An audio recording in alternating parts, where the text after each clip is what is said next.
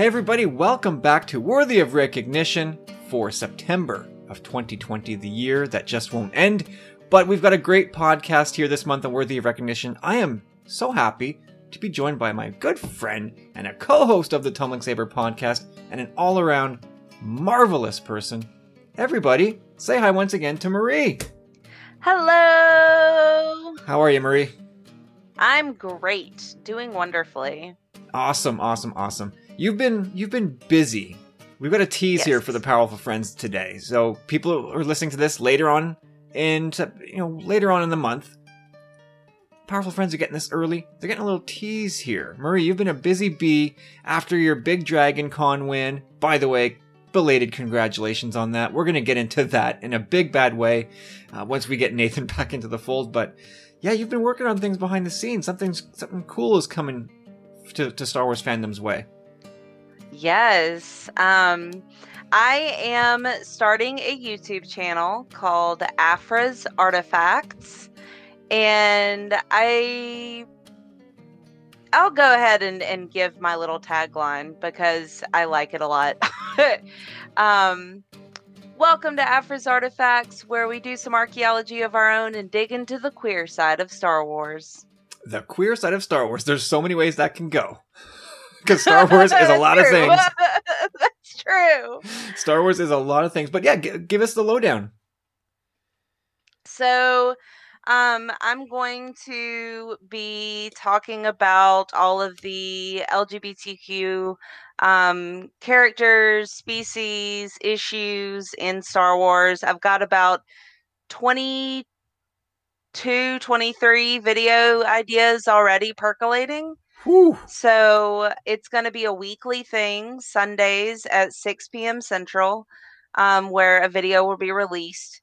So yeah, I've got a lot of content already that I'm working through. So I'm going to start off with my journey. So my journey is an LGBTQ person, and my Star Wars journey packaged in one The Journey video. And then I'm going to start talking about Aphra. So she's going to have several videos because she's had several. I'm going to talk about her and herself, as well as her relationships that she's had in the comics. She's a complicated lady. Yes, she is. She certainly is that. But she's a ton of fun, and I can't wait to check out your channel. That is going to be equally fun and equally informative, and it's a cool thing that you're doing. There's not a lot of ground being covered in that section of Star Wars fandom, so I think that's going to do really, really well. Yeah, every time I've done my LGBTQ Star Wars panel at cons, it's always gone over super well. So I was like, I've done this panel and I've never had enough time to talk about everything I've wanted to talk about. There's another avenue where I can do that. So. Wow, that's so cool. I'm glad you took that dive. I always say this. Well, feels like I always say it, but I feel like everybody who's got something to say should just do it. Like, yeah, it took me a while to work up the nerve to start a podcast, but you just jumped right in. Like, you got the idea a few weeks back and boom, you're almost ready to launch. That's fantastic. Yeah. But sometimes it takes a while to get there for that switch to turn on and go, oh yeah, I can do this. Like, why aren't I doing this? I'm having these conversations. Right. I'm thinking these thoughts. Other people want to hear them. Why don't I just put it out there? So that's fantastic. Yeah. Thanks. I'm so excited. Yeah, it's funny. People are like, wow, that's a really quick turnaround. And I'm like, why not? Let's just do it. Yeah.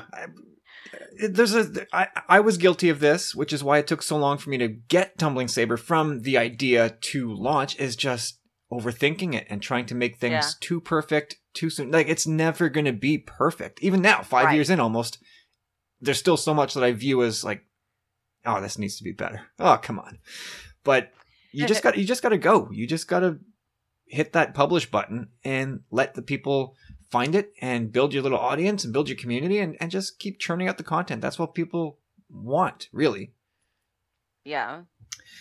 Awesome. So that's coming real soon. I can't wait to check that out. You all, of course, plug away with that in the Tumbling Saber groups and on all that stuff. We will definitely share that for you. Help you amplify that message. But This week, we're talking about your particular Star Wars journey.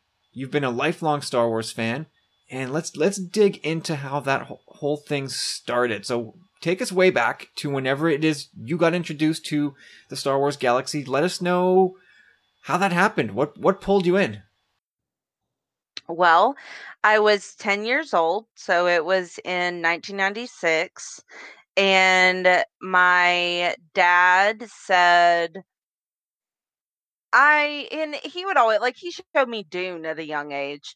So he just one night was like, "Oh, let's watch A New Hope. Let's watch this Star Wars movie." And I was like, "Okay, cool. I don't really know much about this." And we sat down and watched it, and I was just like, "Oh my god, this was incredible." And then the next night we watched Empire Strikes Back, and I was like, "Oh my gosh, I really want Luke and Leia to get together." And my dad said, "Oh, we're gonna watch Return of the Jedi tonight also." So we we watched Return of the Jedi, and I was sold. Like, and it's so funny because the movies, my rankings like went up. So like A New Hope, I really loved. Empire Strikes Back, I liked even more. Return of the Jedi was my favorite Star Wars movie for 3 years. So Yeah, that's how it started. that story sounds familiar. Introduced via VHS after the fact, after it hit theaters, and when I think back to my earliest brushes with it, it's A New Hope. Like that, I just remember obsessing over that movie. But I also know I followed a very similar path to you, where I saw them in very quick succession. Yeah. I was a bit young. I was only about 6 or 7, but boom, boom, boom. Like I don't remember sitting with one movie for too long and dwelling on it. But I do remember, like, A New Hope is the one that I think about the most when I think about my early Star Wars experiences. And I don't know if that was just like a first impressions thing, but yeah, that movie. I don't know what it is. There's just something about that movie and the way it hits you in those opening moments. It doesn't take much when you get into Star Wars for something to reach in and just grab you. Yeah. I think for me, like Return of the Jedi, I loved Jabba's palace and all the aliens, and I loved Jabba. I loved Salacious Crumb. Like everything about Jabba's palace just enamored me. And then the Ewoks, I loved the Ewoks. So like I have a Jabba. I have a Max Rebo, a Jabba, and a Salacious Crumb, um, like beanbag plush. I have all three. So like, and they're from when I was little, like, you know. So the Jabba, poor thing, that his skin is like peeling off all over the place because he was sun rotted, um but yeah, I've had those for years and I love them. Yeah, those things from your youth, like they're like family. Yeah. Like you take them to the grave. You can't separate yourself from those things. Yeah. So for a while, you had to deal with. Well, I guess it wasn't too long before, like when you got into Star Wars in that mid '96. Mm-hmm. Did you know? Did your dad tell you at that point that more were coming, or was it only once those special editions came out that you were like, "Wait a sec, there's more Star Wars"? So this is the weird part. I don't remember when or how I saw The Phantom Menace.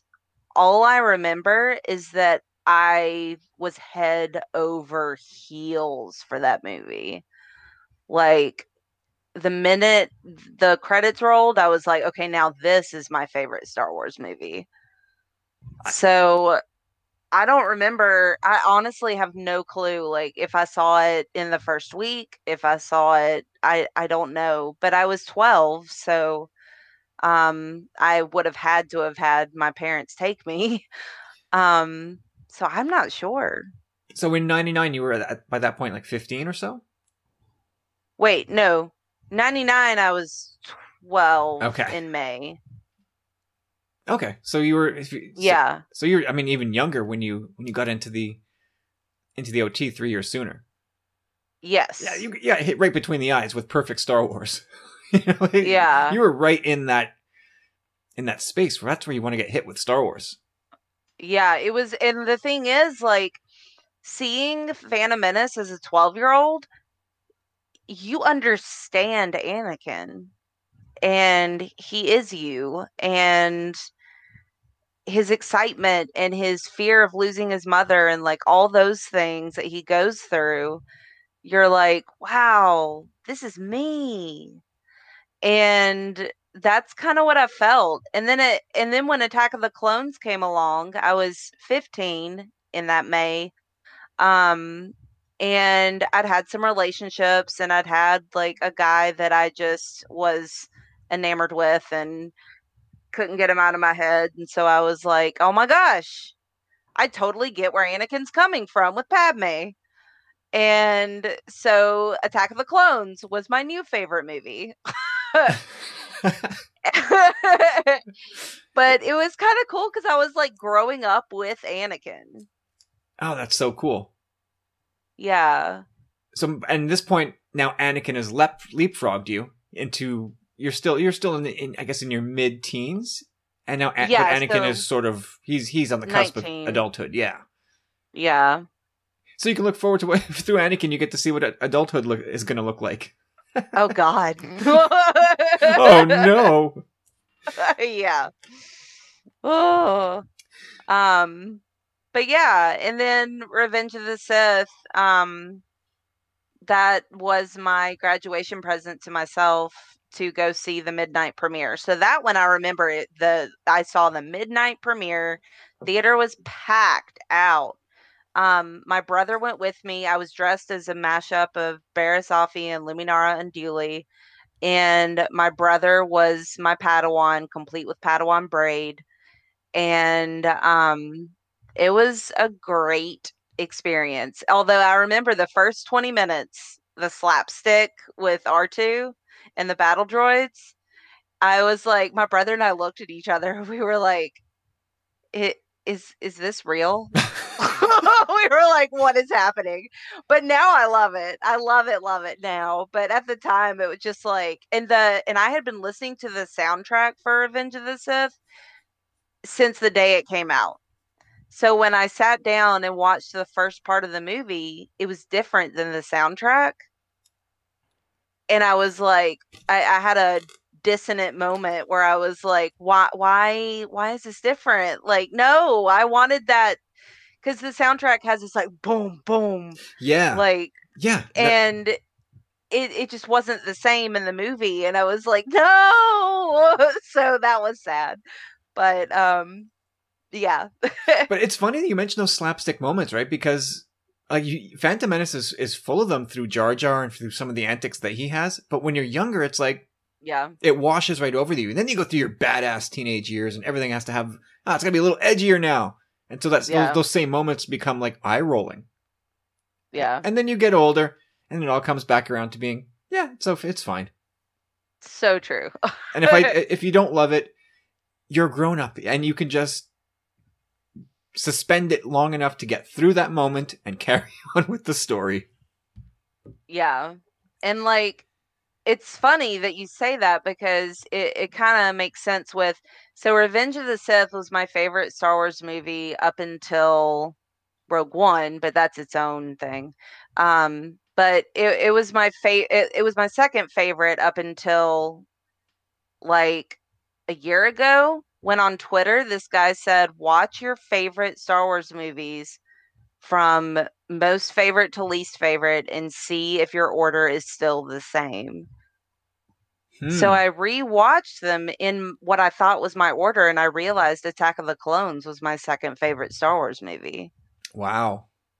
So that was interesting. Revenge of the Sith is still number 3, but I thought that was interesting that Attack of the Clones and Revenge of the Sith flip-flopped for me. Yeah, it is interesting. The lists are always so fluid, right? We see this all the time on Twitter where people post their list, and we all roll our eyes and go, "Oh, we're doing this again." And then you pop your list in there and go, "I don't think it was this when we last did this exercise. I think my order probably tweaked a little bit." So like they're super fluid. for me, like every time I watch Attack of the Clones, I like it more.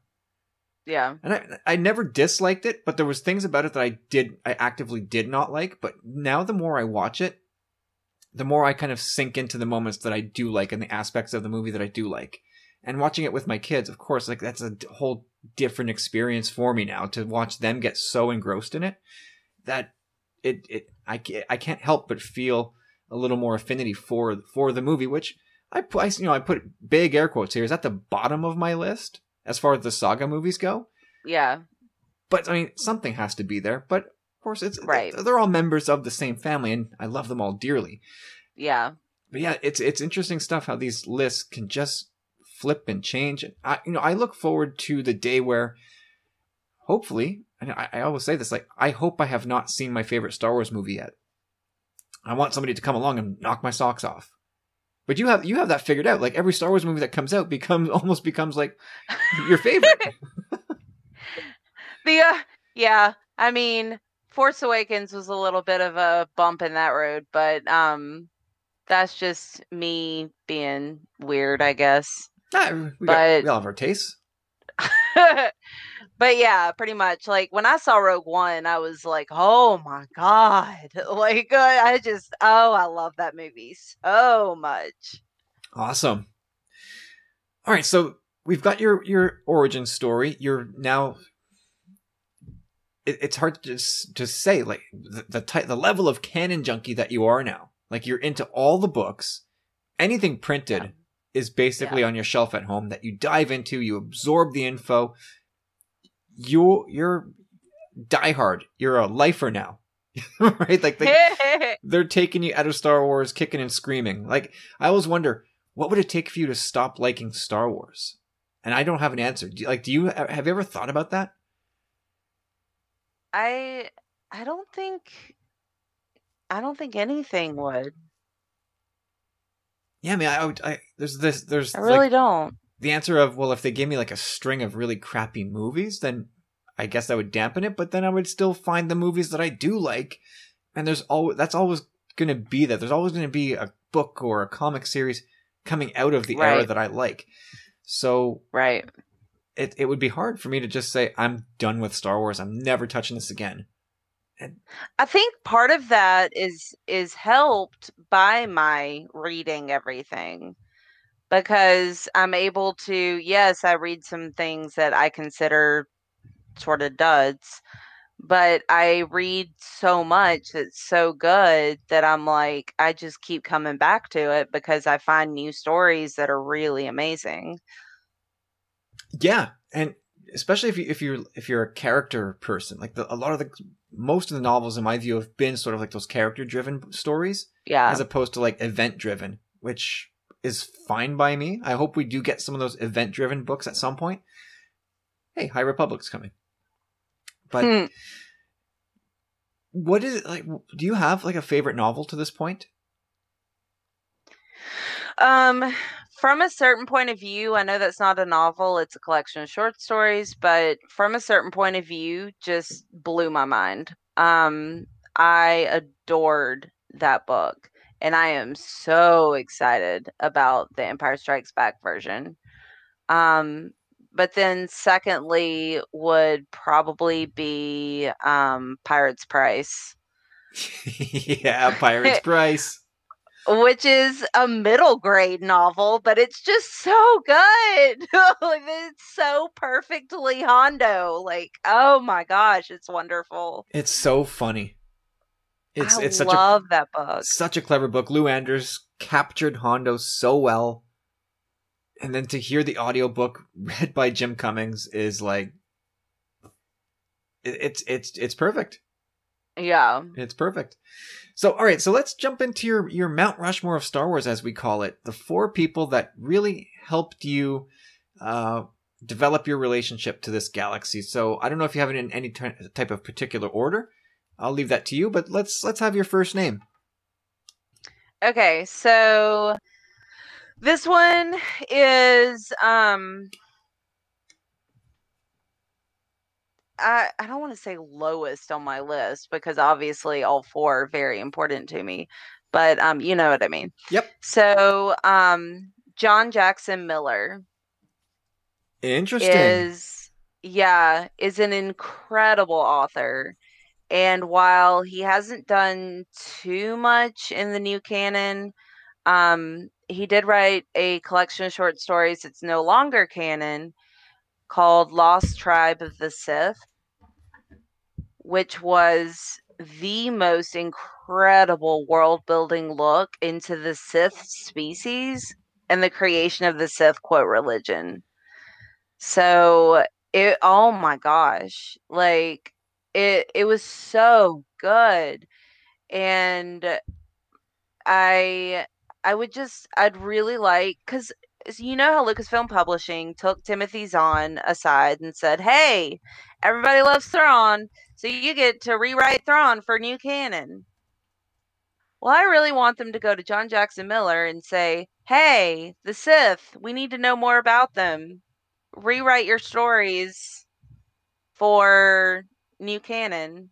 That would be so cool because we don't know much about the Sith. Like it's very vague and fuzzy, and we got even more details in Rise of Skywalker, but at the same time those details were super cryptic.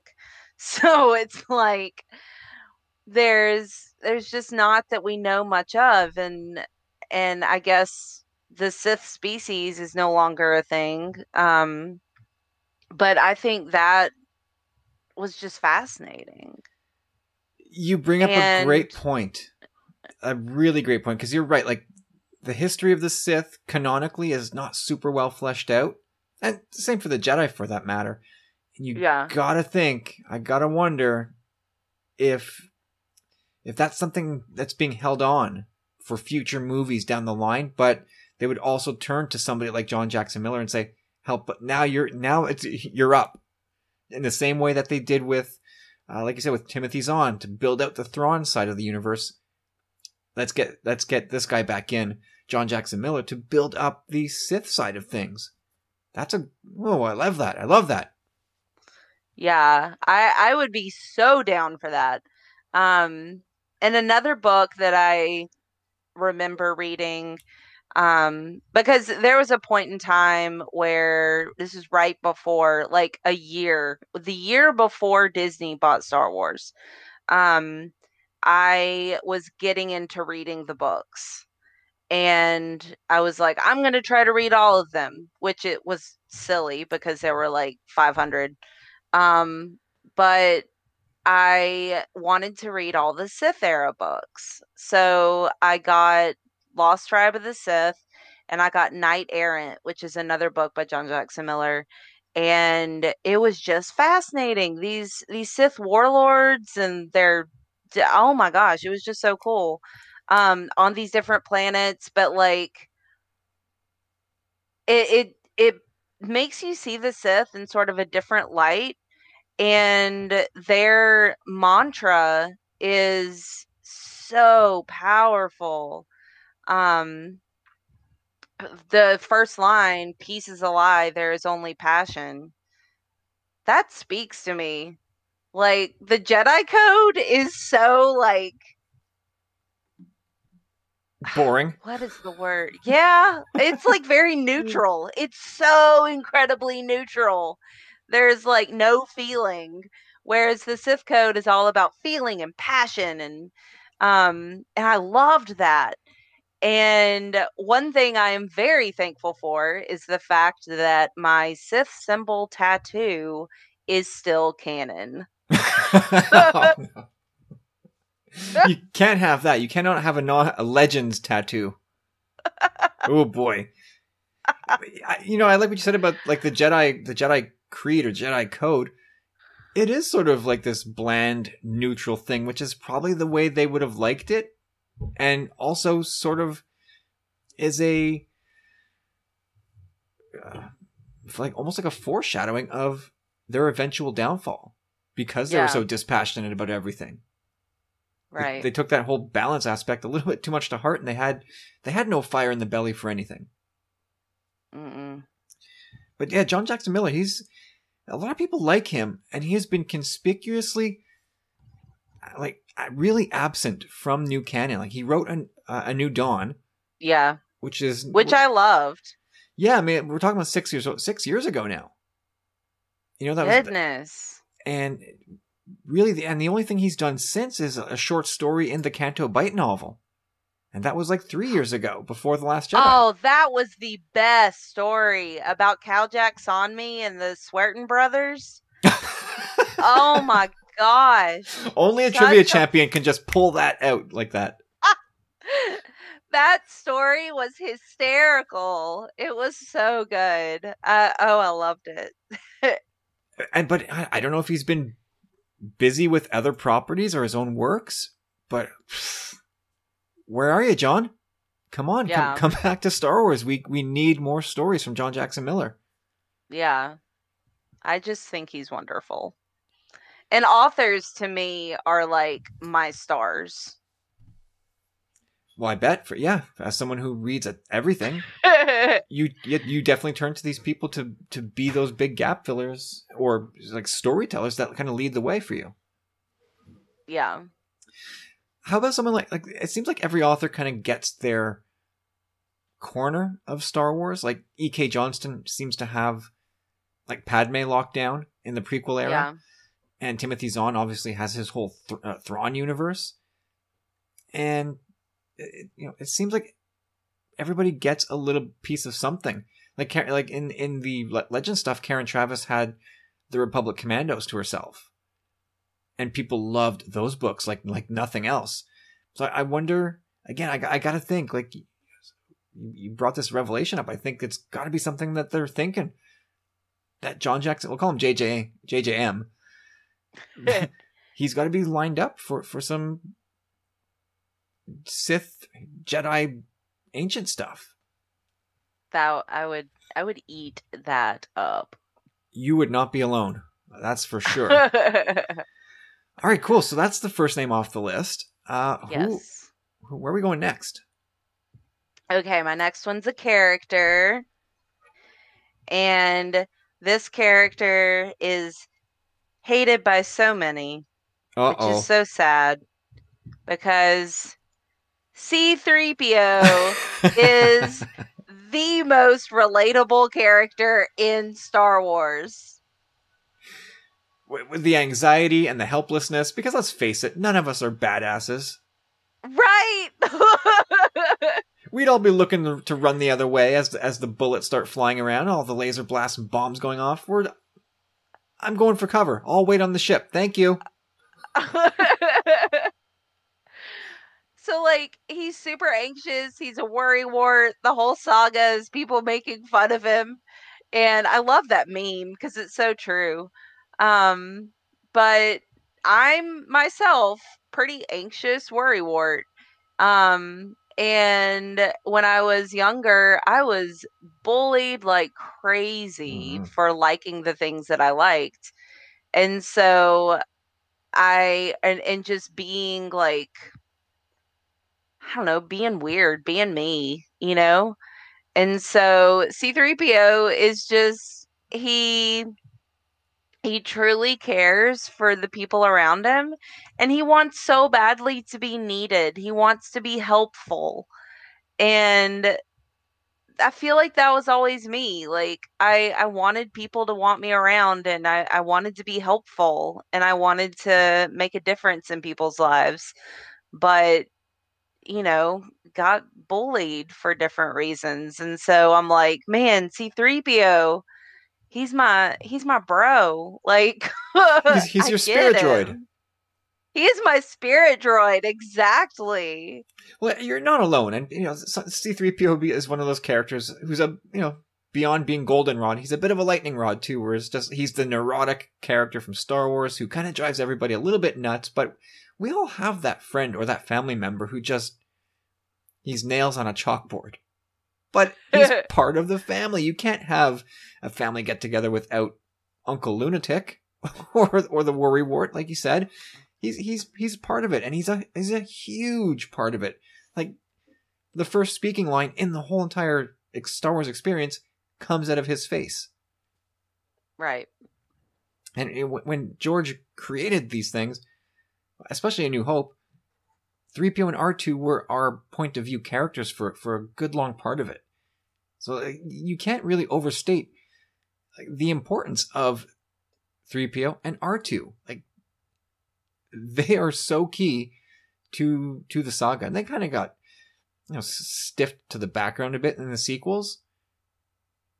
But you show somebody a picture of C-3PO, you know who he is. Whether this person likes Star Wars or not, they know, oh, that's the robot from Star Wars. Right. Exactly. Favorite 3PO moments? Oh, goodness. I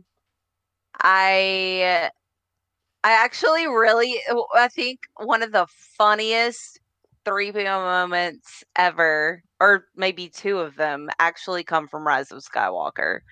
One of them is when he's like, delectable sweets and colorful kites on Pisana, and he sounds like a Lucky Charms commercial. Around.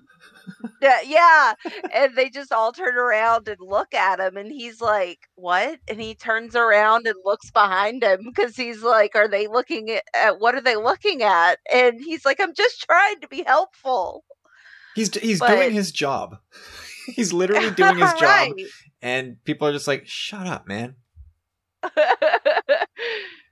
And then when he says, Babu Frick, my oldest friend, I'm just like, oh my gosh. No, that's a laugh out loud moment, and Rise of Skywalker might be 3PO's best. It was so good. I mean, the only Black Series figure I own is C-3PO with Babu Frick. That's cool. Have you lost that Babu Frick yet? No, it's in the box. Okay. Oh, good. That's what collectors should do. Did not take them out of the box. My Funko Pops I take out of the box, but not this one. Nice. Yeah, that little Frick figure is something else. He's so tiny. Yeah. If you have a cat, it could gobble it up and you'd never see it again. And then I really like the whole droid factory shenanigans and Attack of the Clones when he says all those ridiculous lines when his head gets switched onto a battle droid. I think that's hysterical. See, it's so corny, but it's great. I had the reaction to that sequence that you had to sort of like some of the slapsticky moments from Revenge of the Sith with R2 with like the periscope head, and, like the antics with the battle droids. Like that for me is that moment with 3PO in Attack of the Clones where I'm just like, I can't do it, but I'll do it. But it's so weird to me. But it is sort of it is slapsticky in that whole sequence. But that's George Lucas. Like he's a weird cat. Yeah. He's a weird guy. Those moments make the right people laugh. Right? It's so goofy. The head swap. Die, Jedi dogs. What did I say? Like, it's very odd, simplistic humor in that George Lucas way. I love it. So 3PO. He makes me laugh. I get him. He's wonderful in the Clone Wars TV show. Yes. One of my favorite moments in the Clone Wars TV show is when Padme, Jar Jar, and C-3PO go to Rhodia. And Jar Jar and C-3PO, Padme leaves them behind with the ship. And she comes back to the ship, and the ship is completely destroyed. And she's like, what happened? And I think it was like, I forget exactly what she said, but it was like, were y'all attacked? Or y'all, were you, were you attacked? And C-3PO was like, no. And then she goes, Jar Jar. And he goes, Jar Jar. And it's so good because even C-3PO knows that it's just ridiculous. That's like the two perfect characters to put together for that sort of ridiculous adventure. 'Cause you know that George Lucas did that on purpose, just to tweak people who are like, I hate Jar Jar and I hate 3PO. Well, yeah, here's a whole 30 minutes of them. Yeah. I love that about George. He does it a lot too. Like you ask him, I think at the last celebration, what are you most proud of? What's your most favorite character? Jar Jar. And it comes from that same place as 3PO. We're like, that's the guy that we would be. We're not going to be the lightsaber guy or the blaster person. You're going to be the dope who stumbles around and makes mistakes and gets scared about everything. All right, so I think you're 2 for 2 so far. I don't think anybody has done either of your entries yet, which is good. I like to hear these unique entries because it's validation for this whole podcast. Yeah. All right. That's awesome. I'm excited. We're getting down to it now. It's getting serious with the next 2. Who's next? Okay. Kieran Gillen. All right. Yeah, there it is. That was the sort of. Yeah. So before the show, I was trying to guess Marie's picks. I figured I could do it. I had Aphra on the list. She said sort of. Now I got it. I get it. Kieran Gillen, of course. Yeah, because he created Aphra, and that is amazing. So being the author of the first canon Darth Vader comic book run, which in itself was a wonderful run and had one of the most dramatic Star Wars moments of all time when Vader discovered that the pilot who destroyed the Death Star was named Skywalker, courtesy of Boba Fett. That moment is such an incredible moment, and it is one of my top Star Wars moments, and it's just a panel of Vader standing there clenching his fists with the view screen cracking like a spider web. Yep. That's my gosh, it's so good. And then he creates Aphra, or Kieran Gillen creates Aphra, and she's such a wonderfully fleshed out queer character. She may not be a role model, but she's as human as they get. Like, she's so real and raw. She's a little crazy, but she's so faceted and deeply realized that I'm proud that she's a queer character. I think it's probably rare and difficult in Star Wars for a character to have gained the traction that she has. After that is, like, usually it's all about the screen. So Ahsoka starts, in a cartoon, and even she has trouble for a couple of years until she starts to grow on people and the character matures. But it really takes some of that. You need to. It felt previously that you needed to be on screen to be taken seriously in Star Wars, but not anymore. You've got characters like Aphra who start in air quotes like the bottom rung on the comic book scale, but whether you're a comic book reader or not, like you've heard of Aphra by this point, and if you spend enough time around fandom, you hear the name come up again and again, and you won't be surprised to see to see Aphra maybe in her own animated show one day.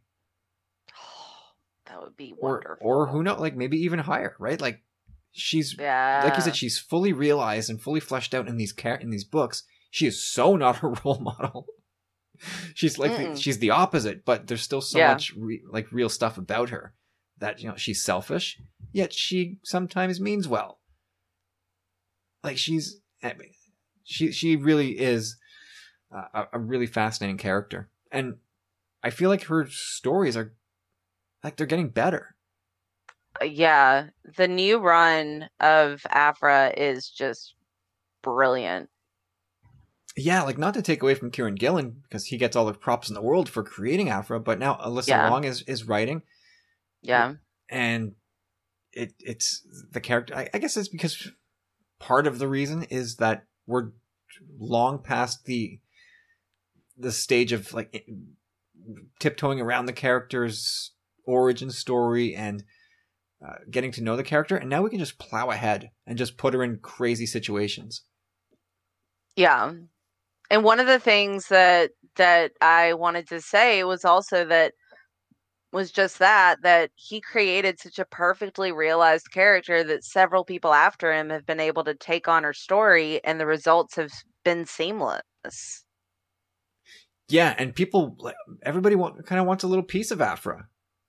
Like there's a reason why this is the second volume of Aphra. Yes. And the first one went to, 38 issues or so? I think so, yeah. Somewhere in that neighborhood. That's 3 years of solo stories. And now she's 5 or 6 issues deep into his second volume. No end in sight there. So this character is not going anywhere at all. And then you think about there's toys of Aphra now. You don't wait. You mean to tell me you don't have a Black Series Aphra? No, I don't. But it's just because if there was an Aphra Funko Pop, I would have that. There's no Aphra Funko?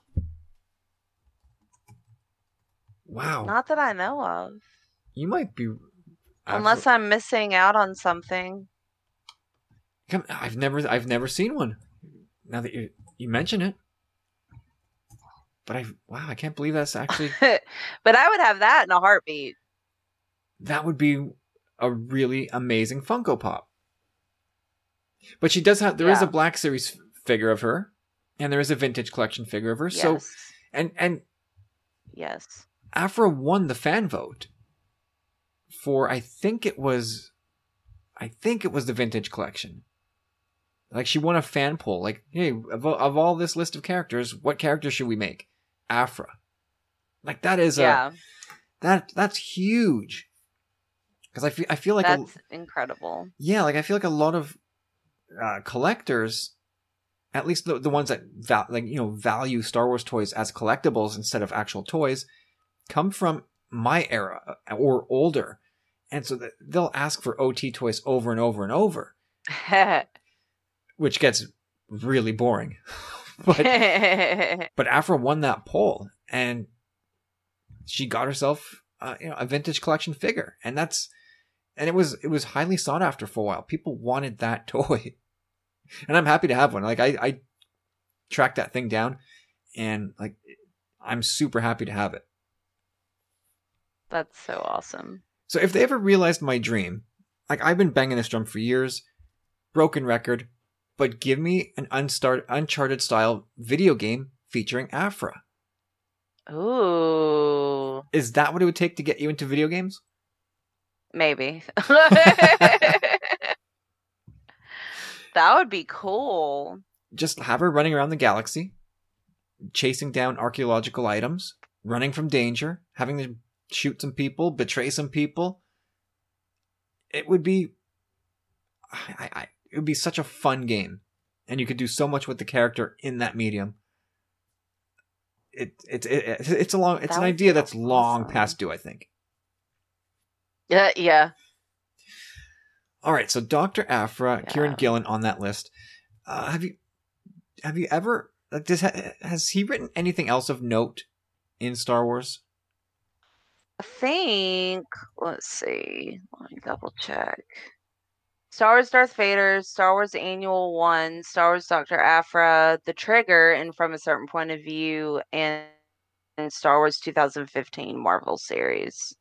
Yeah, so I think he took on the reins later, right? Like later in the game. He took on the reins from Jason Aaron once he walked away, and then he brought it close to the end. He went through to issue 67. I think that first volume closed out at 75.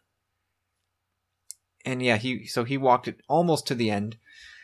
But yeah, so he's written Vader, Aphra, and the main title. But that's, he hasn't written anything since. I wonder if he's due to come back, I think. Yeah, that was a long time ago. Yeah. But I just love the fact that where sometimes she comes off as the villain, she's a villain that has a heart, and she, in her own weird way, cares for people. Do you have a favorite Aphra moment or arc? Oh gosh, Tolvin and Aphra. I and that's like spans multiple arcs, but I just love the relationship they had and the end of their relationship when Aphra got the Myron to change Tolvin's memories to think that Aphra was dead. And then you see Aphra after she did that, just crumpled on the floor in tears. I cried. I was like, oh my God, they just broke up in the most brutal, heinous way possible. And this is so sad. And so, although it was like painful to read, I loved it. Very cool. Um, I had another question about Aphra, but then it just left me. Oh dear. Oh, maybe it'll come back one day. So, all right. So Aphra's on the list along with 3PO and John Jackson Miller. Or sorry, Kieran Gillen is on the list. Yes, because he created Aphra. And so there's a lot. Yeah, there's a lot of gratitude for that. Yes. Any other character you'd want us to see Kieran Gillen tackle?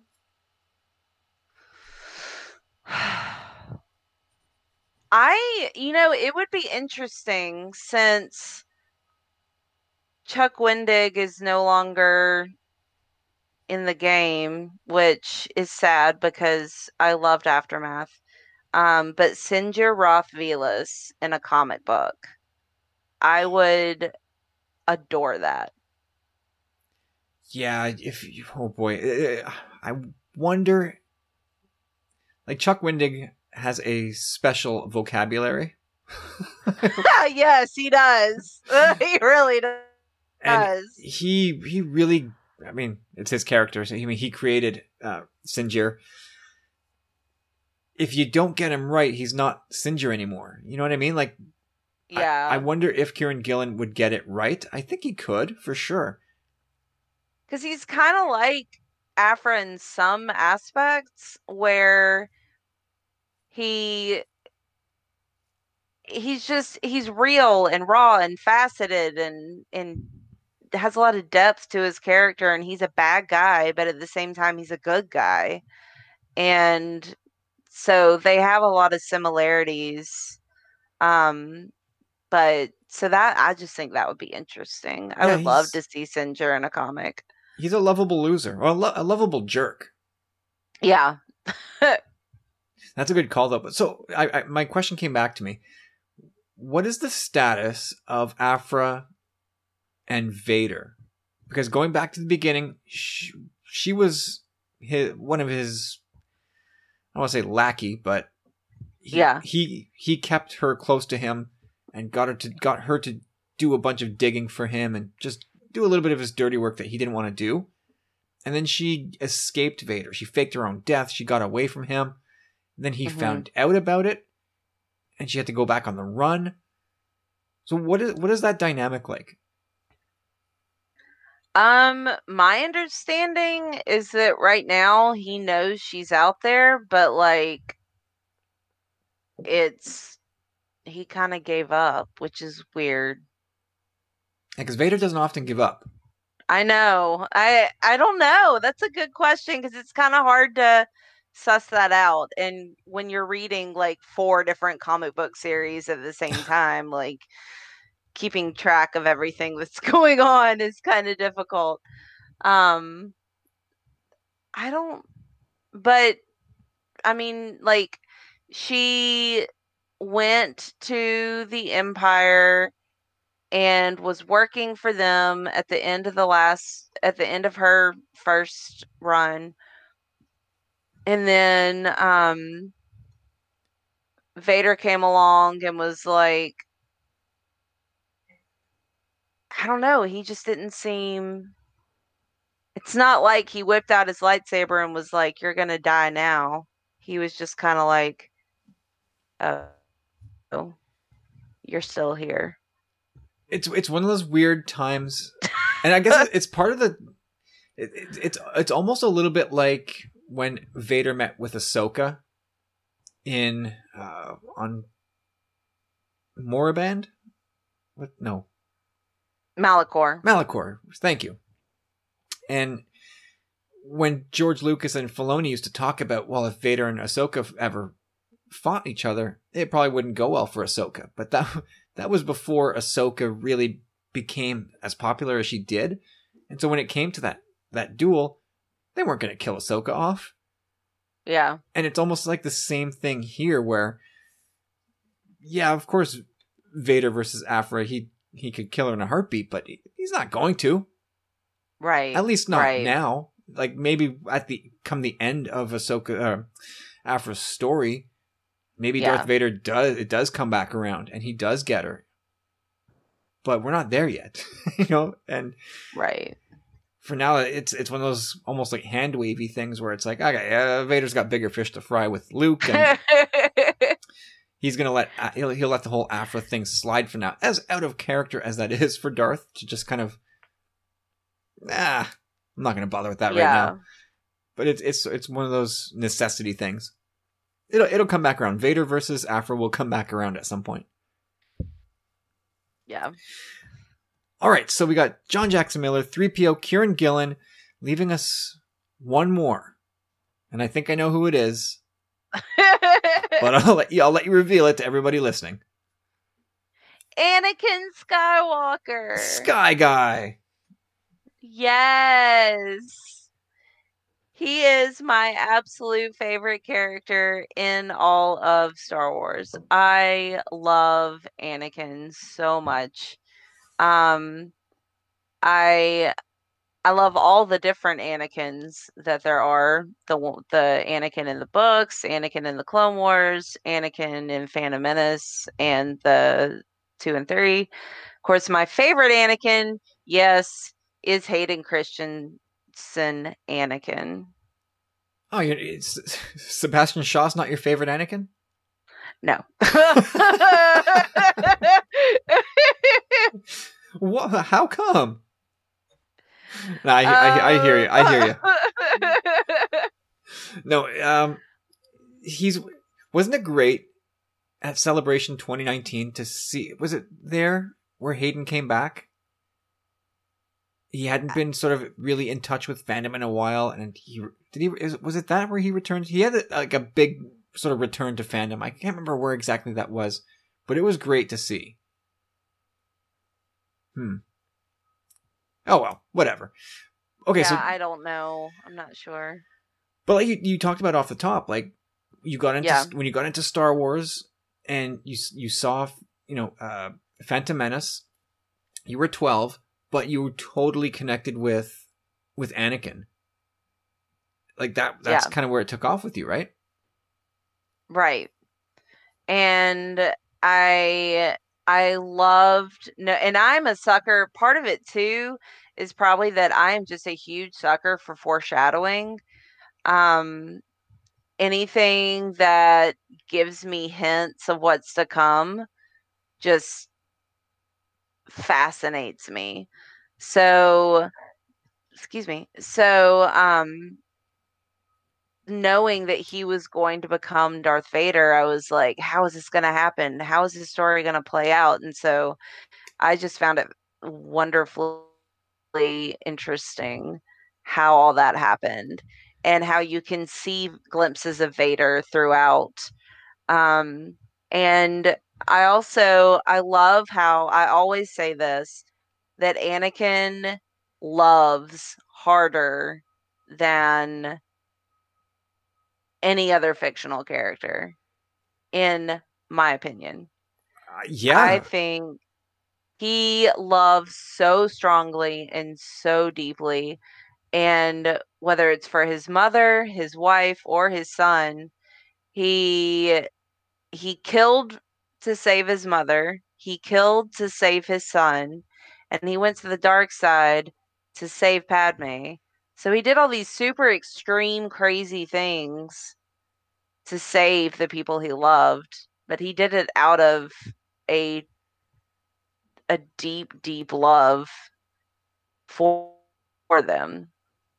Yeah, I mean, he loves so strongly that it comes around to like possession. Right. And there is that too. And it blinds him and he doesn't realize what he's doing. So I mean, I accept the fact that Anakin can be a real, real, real, real bad dude. He's a little problematic. But at the same time, I love him. I really do. Um I I mean, it doesn't hurt that he's super cute, but it's also just I don't know. Oh, he's played by a Canadian, It's so I'm just saying, you know.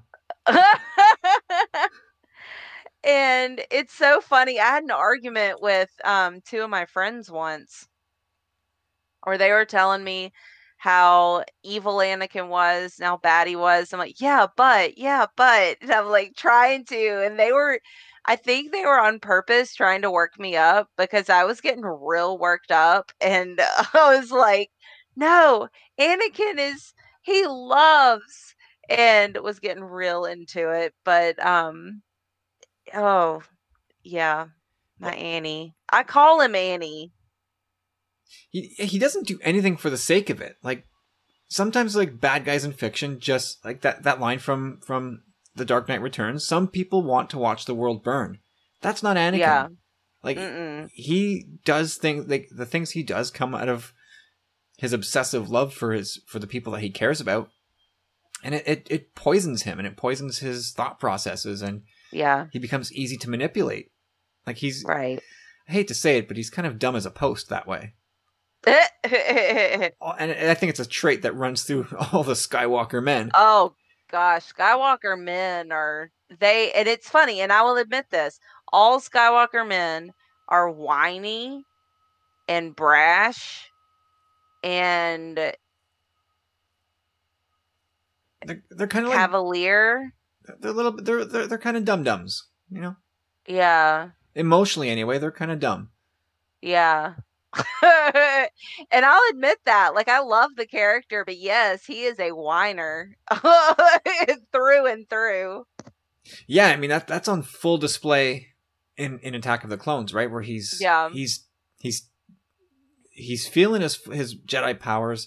He's kind of bumping up against adulthood, and like any teenager of his age, he's trying to break free of his parent, Obi-Wan. He's trying to like Yeah.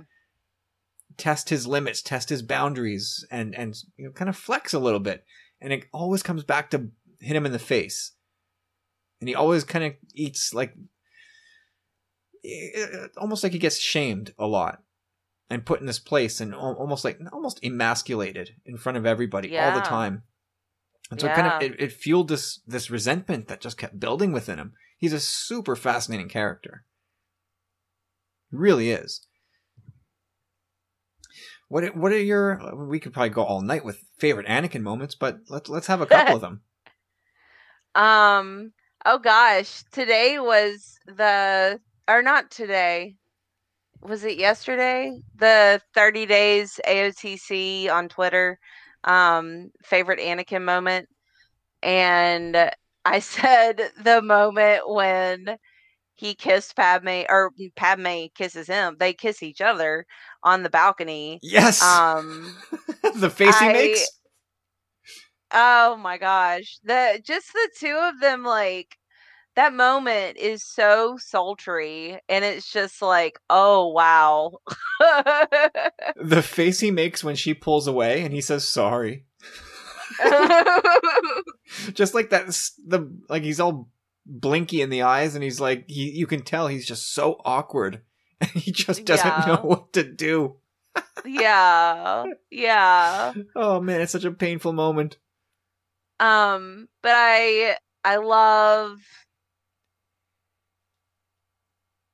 probably one of my absolute favorites is when he becomes Darth Vader and he's like falling to his knees in front of Palpatine. That scene is so powerful and so scary. Yeah, it's the hero. Sorry, the hero who's finally just given in. I will do whatever you ask. Just help me save her. It's so sad. Yeah, he's like he has sold his soul, right? That's the whole idea. He has kind of given into the devil's temptations, and he's given it all up. He chopped Mace's hand off. There's no explaining your way out of that one.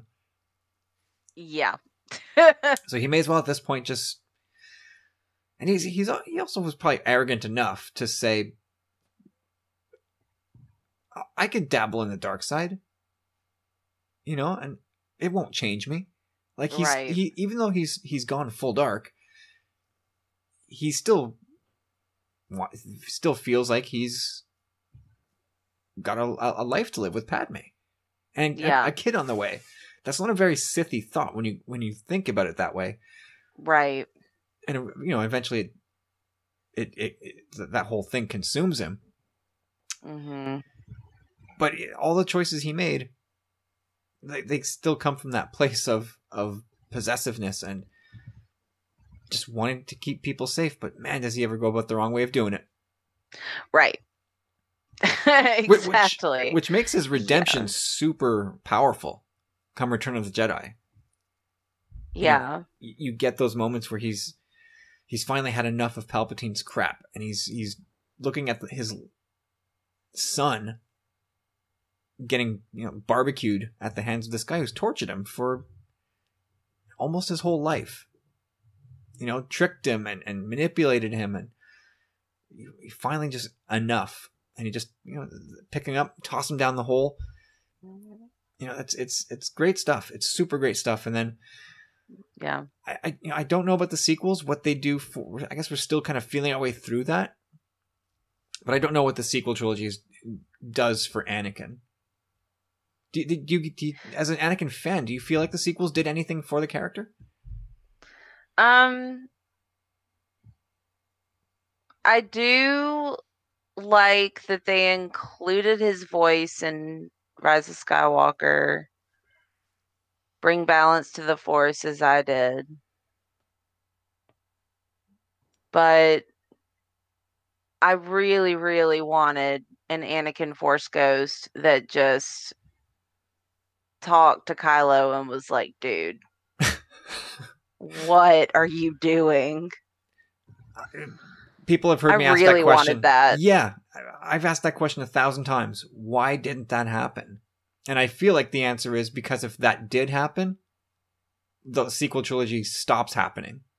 Because what choice would Kylo have? Like if either he listens and the trilogy ends, or he doesn't listen and nobody after that feels sympathy for Kylo Ren whatsoever because he didn't take Anakin's word for it.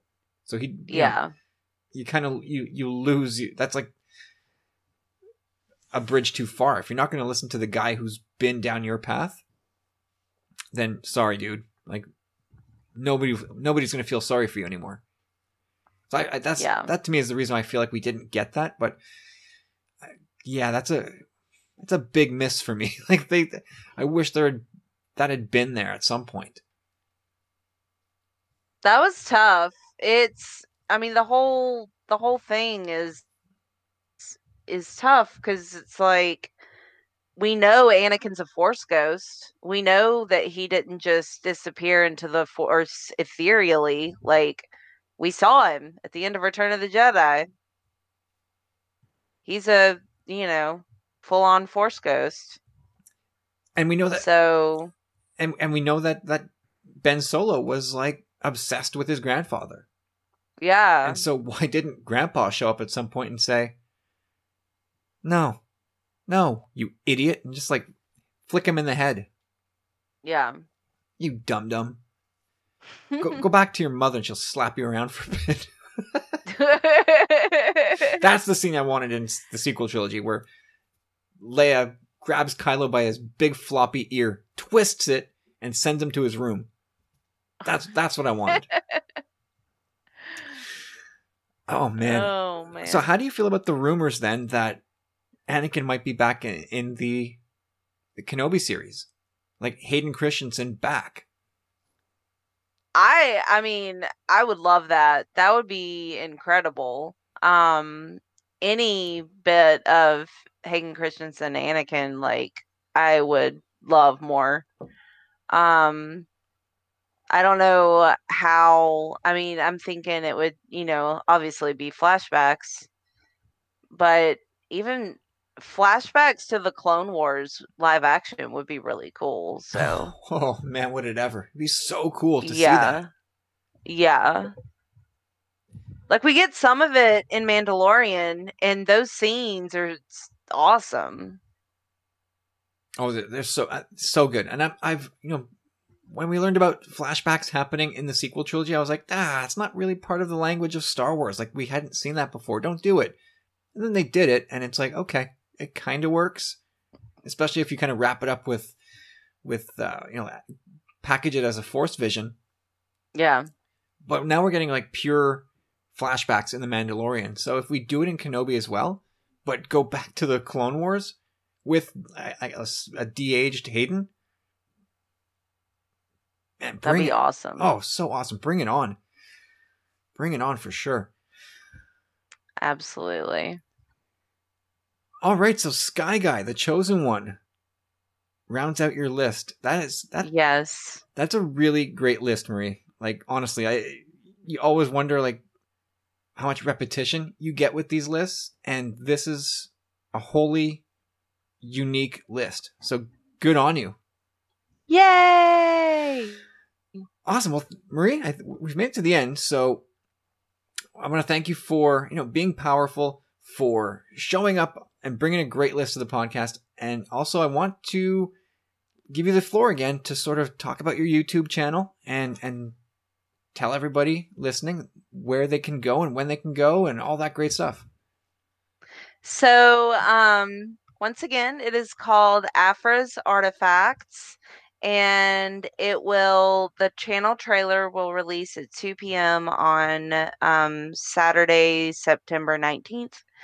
And new content will drop every Sunday at 6 p.m. Central, starting September 20th. And it is going to be a deep dive into LGBTQ characters and species and issues in Star Wars. So I'm super excited about it. It's stuff I've talked about at cons, so I'm excited to bring it to a more far-reaching audience. You've got the YouTube megaphone now to work with. Yeah. Got to crack that algorithm. Oh gosh. So I will be announcing, and that's what my cryptic tweets have been about all week at 2 p.m. I did that purposefully. I've released a tweet every 2 p.m. every day at 2 p.m. starting Monday with a little bit more information every tweet. And tomorrow I'm releasing the name. So I'm excited about that. And I did it at 2 p.m. So I'm releasing the channel trailer at 2 p.m. on Saturday. But yeah, it should be really, really fun. And I get to talk about some of my favorite characters, some of my least favorite characters, and all sorts of things in between. That's very awesome. Is the channel active now so people can go subscribe, or will that only happen? Not yet. Okay. It's not going to be available until that first video is posted, from what I'm able to understand. Okay, so either way, when that video goes active, post that link all over our Facebook group, and we'll share it via Twitter. Everybody go support Marie. You've heard her on the podcast for the last year plus. You got to go support Marie. You got to go subscribe to that channel, share her show, get involved, support in any way you can, man, because Marie's going to be out there killing it, doing it again. Woo! Yeah, I love being a part of your journey here, and watching you stomp through the trivia grounds and now taking on the challenge of YouTube and still hanging out here doing like talking comics and the wars, and You've got your blog. Like I'm going to use the word prolific, Marie. I'm using the word prolific, and it's great to be able to take part in this whole thing with you. Oh, same here. Tumbling Saber means a lot to me. So I'm happy to hear that because you're an indelible piece of the Tumbling Saber family, and glad to have you, Marie. Yay. All right, everybody, that will do it for this episode of Worthy of Recognition for this month. Well, Marie, finally, out there on Twitter, where can people find you? At Alia Morgaine. And as always, you can find me at Tumbling Saber. You guys know that. And there's also our closed Facebook group. Everybody who's listening is invited to come check that out. So do that. And that will do it for this episode. We'll be back again in a few weeks with another episode of Worthy of Recognition. But until then, we'll catch you on the main show. And have a great weekend, everybody. May the Force be with you. Bye.